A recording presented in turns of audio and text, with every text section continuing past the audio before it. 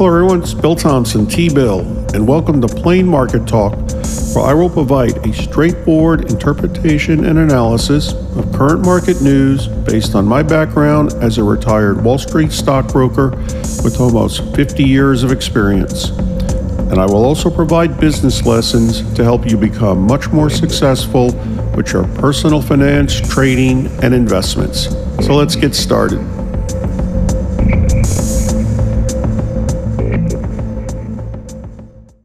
Hey everyone, it's Bill Thompson, T-Bill. Welcome to Plain Market Talk. Today is Friday, July 1st, 2022.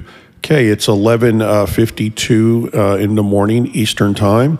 Markets are down slightly, not too much going on going into the three-day weekend with the July 4th holiday. Markets closed on July 4th. We have the Dow Jones Industrial Average down 0.40%, S&P 500 down 0.32%, NASDAQ Composite down 0.40%. Yeah, it's hard to say what's going to happen in the afternoon, but a lot of times the markets do sell off anyway going into a three-day weekend. Investors just limit some of their exposure, move to cash going into the weekend. Other times, though, there have been some investors that look at it as bargain hunting, come in at the last minute to make some purchases. So kind of unpredictable, but we just ended the first half of the year. Standard & Poor's 500 actually was down 21% in the first 6 months of the year. That is the biggest number since 1970. So you might have seen some press on that. But hard to say what will happen in the second half of the year. A lot of people don't realize in 1970, markets were down about the same amount, 21% or so in the first half of the year, and then went up 26% in the second half of the year and finished positive for the year. So hard to say, but I did talk about, in a recent session, I said we probably are now in what I and many define as a bear market, at least a 20% decline in the market over a 6-month time period. We hit that about 2 weeks ago, and I did mention that statistically, it's been shown the markets, when they hit a bear market, tend to go down about another 12% over the next 93 days. And then plateau for a time before beginning an upwards advance. But I also mentioned that no two bear markets are alike. We've had 14 bear markets since World War II, and I mentioned that 8 led to a recession, 6 did not, so hard to say there. But then some other numbers came out that we might already be in a recession. What is the definition of a recession? 2 consecutive quarters where the economy shrinks. We measure that by gross domestic product. And the economy did shrink in the first quarter. Numbers were revised to, I think, down 1.6%. And there is a Federal Reserve report that came out. We'll get the actual official numbers probably a little more than 2 weeks, but the Atlanta Federal Reserve, they have a gross domestic product tracker, and it's a little bit of an advanced indicator. Its track record is kind of mixed, though, but it's showing the economy shrank by 1% in the second quarter. So on top of the first quarter decline, that would be the definition of a recession. So we'll have to see what's going on there. All right, so we got that going on with the markets. The next big thing the markets will focus on is we have a big labor report coming out a week from today, so the markets will focus on that. And then the following week, we'll begin to get corporate earnings coming in. Probably the banks will come in first. And as I mentioned on a recent session, they'll probably do fairly well because of the rising interest rates. Banks immediately begin charging higher rates on loans, but don't especially begin raising what they pay on deposits. So, all right, so we got that. All right, so today what we want to do is talk about that inflation report that came out yesterday. Was pretty much in line what the markets expected. Kohl stocks, KOHL, is being pummeled today as their deal actually with Fortune Brands has just absolutely fallen apart. So we'll see what's going on there with that. Actually, I say Fortune Franchise Group. Sorry, getting the wrong company, but we'll see what's going on with that. Also, saw an article that Apple and other companies that have a kind of a higher income customer base may be able to basically better make it through an economic downturn than other companies. So I'll talk a little bit about why that is. And then today, I want to spend some time talking a little more about cryptocurrencies. Go over again, what are they? What are blockchains, data mining? but give me some reasons as to why they have been so pummeled over the last few months, and what might the outlook be? All right, so we'll talk about that also. Okay, so we had the personal consumption, PCE expenditures, personal consumption expenditures inflation index came out yesterday. Showed inflation's running at an annualized rate of around 6.7%, which was in line with expectations. The other day I said anything under 8.5% would probably be good. Actually, I was getting that mixed up with the consumer price index. The 6.7% for the PCE report was about in line with expectations. Why is that one generally lower than the consumer price index? The consumer price index doesn't take in full account into substitution effect, where the PCE does. The example I've used on previous sessions, if you're used to going to Starbucks every day and getting a $3 coffee, and then you walk in one day and it's $9, well, what would happen with a lot of consumers is that they wouldn't spend $9 on the coffee. They're like, well, what else do you have? Give me tea instead. And see, the PCE report takes that into account, the substitution effect, where the consumer price index is kind of slow about that. It would just have coffee tripling in price. So that's one of the reasons. Also, the consumer price index tends to look at prices from urban buyers, urban consumers, basically people who live in cities and towns. On the buying side, or the PCE report also takes more into account people that live in the countryside, farms. Also, it takes more rural areas, also takes into account the sellers' prices. What are they selling things for? So another day I'll talk about it again more detail. But all right, so that's what's going on there. Nothing really surprised the market there.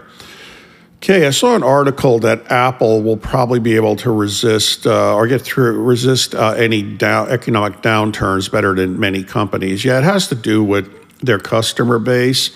I've seen some numbers that smartphones, we use that as an example, that are over $1,000 in price. 67% of those phones are Apples. People buy Apple phones over $1,000. They have basically, when you've got a higher income customer base, they're going to be less affected by a recession or economic downturn than, and it's been found Android users tend to focus more on price, where Apple users, when you're over $1,000, yeah, they do look at price like everybody else, but not as much. If they were expecting to pay $1,150 for a new phone, and then they'll find out it's $1,250, they're probably still going to buy it. It's like Rolls-Royce. They're not really affected by economic downturns. The $400,000 car, and the old saying what a Rolls-Royce is, if you have to ask how much it is, you probably can't afford it. So one thing to mention is that you might want to focus on companies that tend to sell higher end products. They are not going to be as affected by an economic downturn or even inflation as many companies.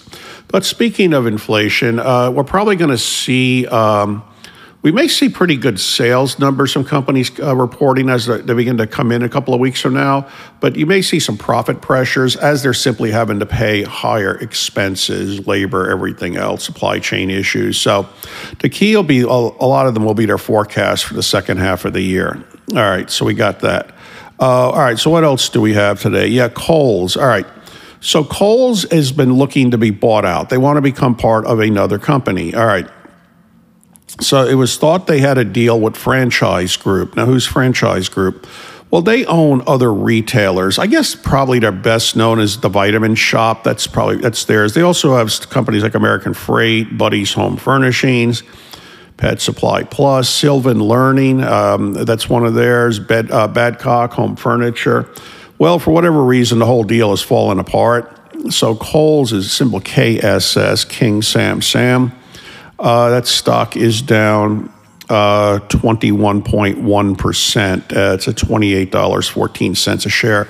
Take a look at this one. It's something to keep an eye on. The company itself does fairly well. Some retailers are continuing to do well. Walmart's doing well, Target, Kohl's. I know Dillard's is doing pretty well. It may be an overreaction, so something to keep an eye on. All right, so let's talk about cryptocurrencies today. What are cryptocurrencies? Basically, money created on a computer, digital currency, which is actually nothing new. Most of our money is actually already digital currency. If you think about it, the average individual, how much of their money is in a bank account versus how much are they carrying around cash in their pockets. So we already have digital currencies. The difference, though, cryptocurrencies are actually private. They're not under any kind of government regulation as far as the size of the money supply or anything else. So they've actually been around for a while. They're not as new as people might think. So the proxy that we tend to use is Bitcoin. So that's the one we're going to look at. So they did go below. I mentioned on a couple of the previous sessions, they had been holding around $20,000 a unit, but they did go down. Now they're at $19,275 a unit, but they are holding generally at the same level. The problem with a cryptocurrency, though, versus just using, digital currency as a U.S. dollar, I've talked about this in the past. You got the transaction delay issue, also its volatility. And just to reiterate a quick example, then I'll quickly talk about what are blockchains and data mining. Oh, and also, if you guys want a lot more detail on this stuff, go back to my session last year, August 3rd, 2021. But I'll cover it again and then talk about some of the reasons they are down, cryptocurrencies in general, and what might be the prospect going forward. All right, but just a quick example I've used in the past. If you go up to the supermarket checkout, you put your debit card in the machine, it's an instantaneous transaction. What happens? The supermarket sends that transaction to their bank sends it to your bank withdraws the money, everything goes back in reverse, and the receipt prints out while you're standing there. With a cryptocurrency, though, it is not immediate. What happens is the transaction has to be processed through a computer network, and that is called a blockchain. Think of a conveyor belt. And what happens, it's put on a conveyor belt, and the transaction, the processing can take up to 10 minutes. So the supermarkets, they're not going to want to let you just walk away, because by the time the transaction is processed, the price may have changed because cryptocurrencies are very volatile. So that is a problem. So what is data mining? New cryptocurrencies are created, like Bitcoin, every few hours or so, some of them every day. And what happens, who does these transactions? Well, anybody really can do them. There are different networks you can sign up on, and you use your computer to process the transactions. And the more you process, you're basically given like a lottery number. If your number is closest to the magic number that's created, you get the new cryptocurrency as it's created. So what happens? This is called data mining. The idea is the more transactions you can process, the more chances you are of getting that newly created crypto coin, whatever it might be. And so you've had groups that have banded together, and they use their computers in conjunction to process a massive amount of transactions, trying to increase their odds of getting a newly created cryptocurrency. That's called data mining, but they use a tremendous amount of electricity and other resources when they do that. So that's basically it in a nutshell. Again, if you want more detail, I'll try to cover it. I'll probably devote an entire session just to like each of those subjects. Data mining, blockchains, different cryptocurrencies that are out there, but went ahead and just gave you the general idea how it works. All right, so using Bitcoin as an example, there's actually 19,000 cryptocurrencies out there. It was at $64,400 a unit in November. It's just over 19,000 now. Okay, so what is going on? What is the reasons? Well, part of it is it's just down with the stock market. Cryptocurrencies, as another investment, have gone down with the stock market.